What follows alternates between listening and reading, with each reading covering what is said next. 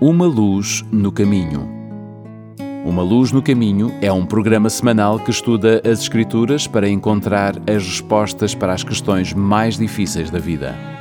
Uma Luz no Caminho é um programa de fé e esperança que anuncia a breve volta de Jesus. Agora com você, o pastor Bill Santos.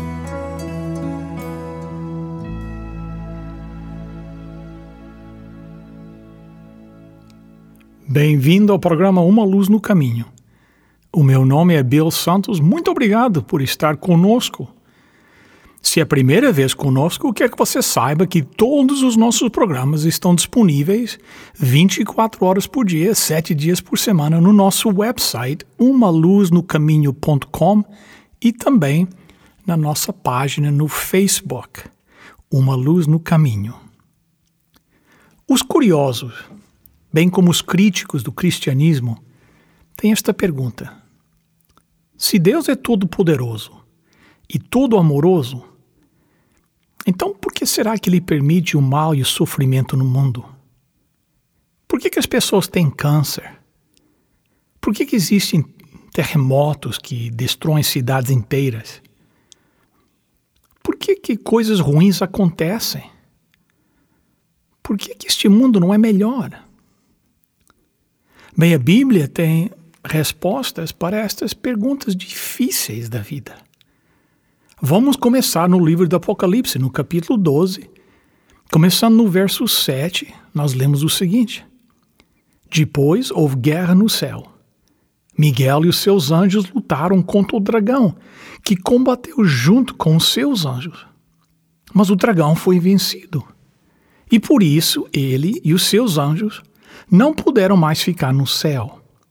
O enorme dragão foi lançado fora do céu. Ele é aquela velha cobra, chamado Diabo, Satanás, que leva todas as pessoas do mundo a pecar. Ele foi jogado sobre a terra, e os seus anjos também foram jogados junto com ele.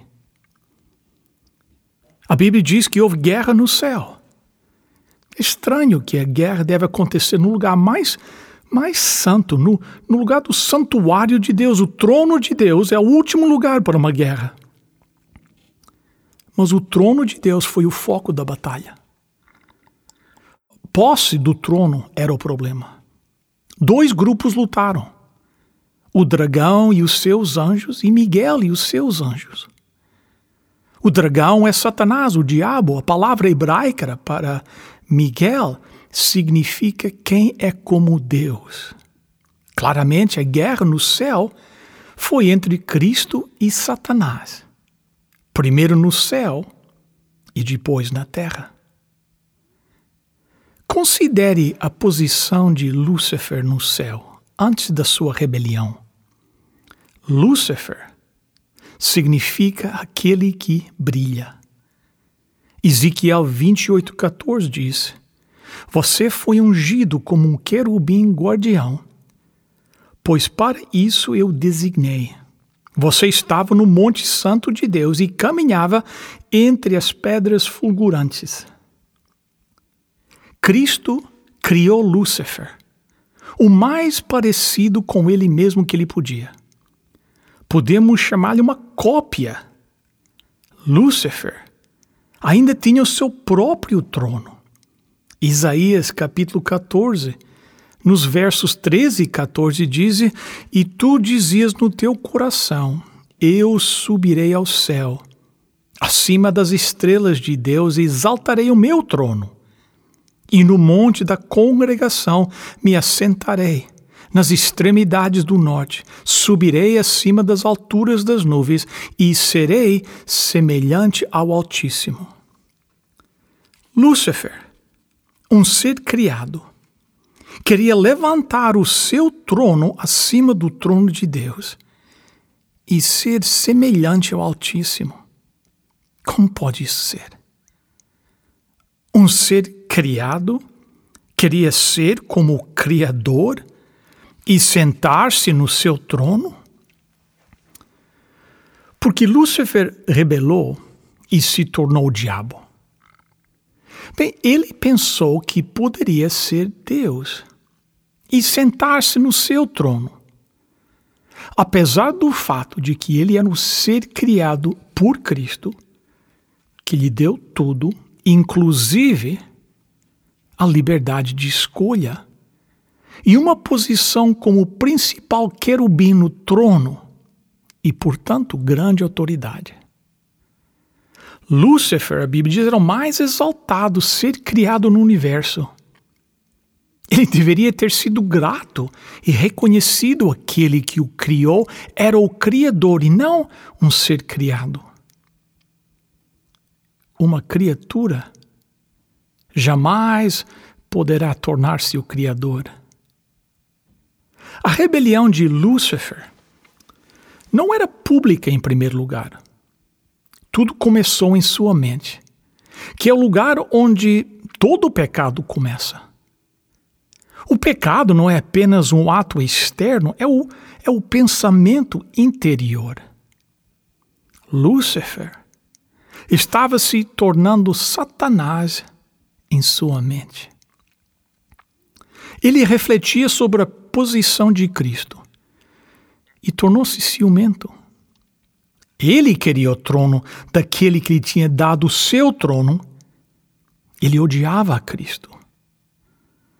As Escrituras nos dizem, em Ezequiel 28, começando no verso 15 e 16, perfeito eras nos teus caminhos, desde o dia em que foste criado, até que em ti se achou iniquidade. Pela abundância do teu comércio, o teu coração se encheu de violência e pecaste. Pelo que te lancei, profanado fora do monte de Deus, e o querubim da guarda te expulsou no meio das pedras de fogo. Satanás afirmou-se uma opção melhor para executar o governo do céu. Sua influência permeou o paraíso como um câncer. 1/3 dos anjos, de acordo com Apocalipse 12:4, sucumbiu à decepção e lançou sua sorte com ele. Depois que ele foi expulso do céu, Satanás mudou o seu foco para o planeta Terra, para causar a raça humana a se rebelar contra Deus. Satanás sabia que Deus deu a todas as suas criaturas, angélicas e humanas, a liberdade de escolha. Era o exercício errado dessa liberdade que levou Lúcifer e os seus anjos rebeldes, e agora ele iria usar a mesma técnica com os nossos primeiros pais. Adão e Eva, feitos à imagem de Deus, eram seres livres. Eles poderiam conversar com Deus e Deus esperava que eles obedecessem por amor. Mas, mais uma vez, o exercício errado de liberdade por parte de Adão e Eva levou-os e com eles toda a humanidade para tornar-se sujeitos do pecado e de Satanás. Deus sabia que a liberdade é um risco, mas o risco valeu a pena, pois no final da história, todos os seres criados escolherão livremente para seguir a Cristo para sempre. Deus avisou Adão e Eva que eles morreriam se comessem do fruto proibido. Mas Satanás, na forma de uma serpente, disse a Eva em Gênesis 3, versos 4 e 5, ele disse à mulher, certamente não morrereis. Porque Deus sabe que no dia em que comerdes deste fruto, vossos olhos se abrirão e sereis como Deus, conhecendo o bem e o mal. Eva duvidou da palavra do seu Criador e aceitou a palavra do seu tentador. Assim, através de Adão e Eva, o pecado entrou no mundo e toda a humanidade sucumbiu ao pecado e seus efeitos. Consequentemente, Satanás fingiu ser o dono da terra. Como príncipe e Deus deste mundo, Satanás afirmou que a raça humana era dele. Mas Cristo veio a este mundo para reconquistar o mundo perdido. Na crucifixão de Jesus, encontramos o clímax do conflito cósmico entre Cristo e Satanás. Devidamente compreendido, o destino do mundo estava em jogo no Getsemane e na cruz. Em meio à angústia e à vergonha da crucifixão, carregando o peso esmagador dos pecados do mundo, a multidão zomba daquele que pendurou lá para eles. Valeu a pena? Deveria ele desistir? Satanás sabia tudo o que estava em jogo.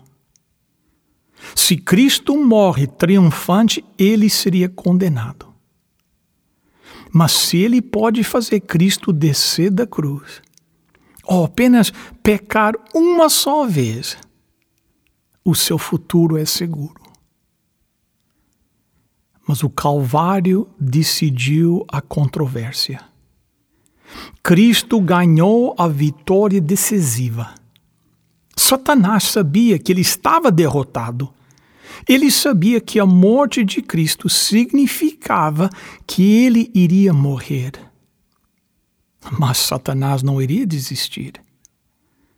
Ele atirou tudo contra Cristo.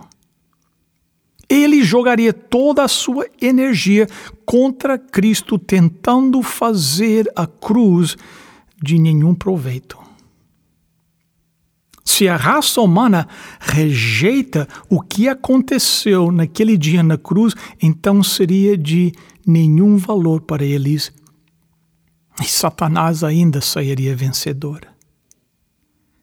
Ele iria investir tudo para que a cruz fosse de nenhum efeito para os seres humanos. Embora Cristo venceu a guerra cósmica na cruz, a Bíblia fala de uma sentença definitiva no fim dos tempos, quando o grande conflito receberá a sua resolução final. Apocalipse capítulo 20, os versos 11 e 12 diz: "E vi um grande trono branco, e o que estava sentado sobre ele, de cuja presença fugiram a terra e o céu. E não foi achado lugar para eles. E vi os mortos, grandes e pequenos, em pé diante do trono. E abriram-se uns livros, e abriu-se outro livro, que é o da vida. E os mortos foram julgados pelas coisas que estavam escritas nos livros, segundo as suas obras." Na verdade, não faz sentido ter um julgamento final se não houver conflito cósmico precisando de resolução. O que é este julgamento final? Esse julgamento final é a revelação de Deus, provas que convencem todos os seres criados que Deus é justo, misericordioso e amoroso. É verdade que o caráter de Deus foi completamente revelado no Calvário, mas só alguns viram Jesus morrer. Como ele poderia mostrar aos outros? Se ele repete as cenas da cruz através do céu, os salvos e os perdidos vão contemplar a maior revelação de Deus. Aqui, eles vão ver que Deus derramou todo o seu amor para salvar todos os seres humanos. A luz da salvação oferecida a todos no Calvário. Os ímpios percebem a sua escravidão a Satanás. Pela primeira vez vem o contraste absoluto entre Cristo e Satanás. Eles percebem que só Deus é amor, mas eles também percebem que eles não o amam. Eles são impróprios para a vida com Deus.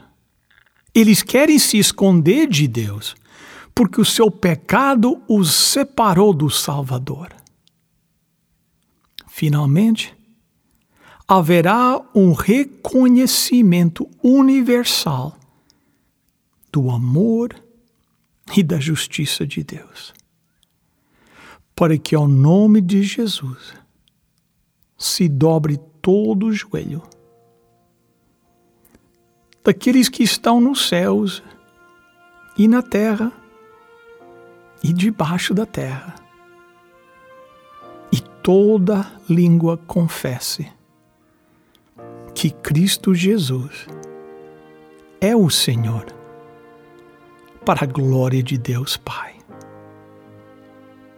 Em seguida, cada ser criado vai perceber em todas as coisas Deus trabalhou para o bem daqueles que o amam. Porque Deus é amor. E o conflito cósmico vai ver o seu fim. Vamos orar. Querido Pai no céu, nós te agradecemos as tuas bênçãos.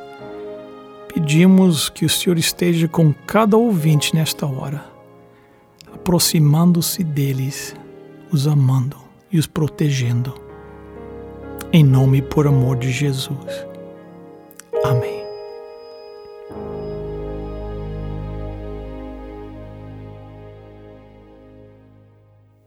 Bem, nossos ouvintes, nós chegamos ao momento no nosso programa onde nós temos uma oferta para aqueles que desejam. Hoje nós temos uma revista, outro exemplar da revista Sinais dos Tempos. É uma revista que vem de Portugal, fala sobre assuntos religiosos, fala da natureza, fala de saúde. Nós gostaríamos que vocês recebessem essa revista, é uma oferta gratuita do programa Uma Luz no Caminho. E hoje, muito especial, quem ligar agora e pedir esta revista receberá juntamente um DVD, uma surpresa, um DVD para você, uma oferta do Uma Luz no Caminho. Ligue agora para 1-800-458-1735. 1-800-458-1735. 1-800-458-1735. Você também pode pedir a sua cópia da revista Sinais dos Tempos e a oferta gratuita de um DVD surpresa no nosso website, umaluznocaminho.com. O número, mais uma vez, 1-800-458-1735. Bem, chegamos ao final de mais um programa. Muito obrigado pela sua presença aqui conosco. E desde já quero convidá-los para estar conosco na próxima semana, neste mesmo horário, nesta mesma estação. Por favor, convide seus amigos e familiares para estarem conosco também. Todos os nossos programas estão disponíveis no nosso website, umaluznocaminho.com, ou nossa página do Facebook. Pense também em visitar a nossa igreja, que fica no 280 da Carlinview Drive, em Etobicoke. Nós estamos lá cada sábado, desde as 9h30 da manhã. Estamos ansiosos por você vir nos visitar. Bem, para hoje é tudo. Até a próxima semana, se Deus quiser. E lembre-se, lâmpada para os meus pés é a tua palavra e luz para o meu caminho.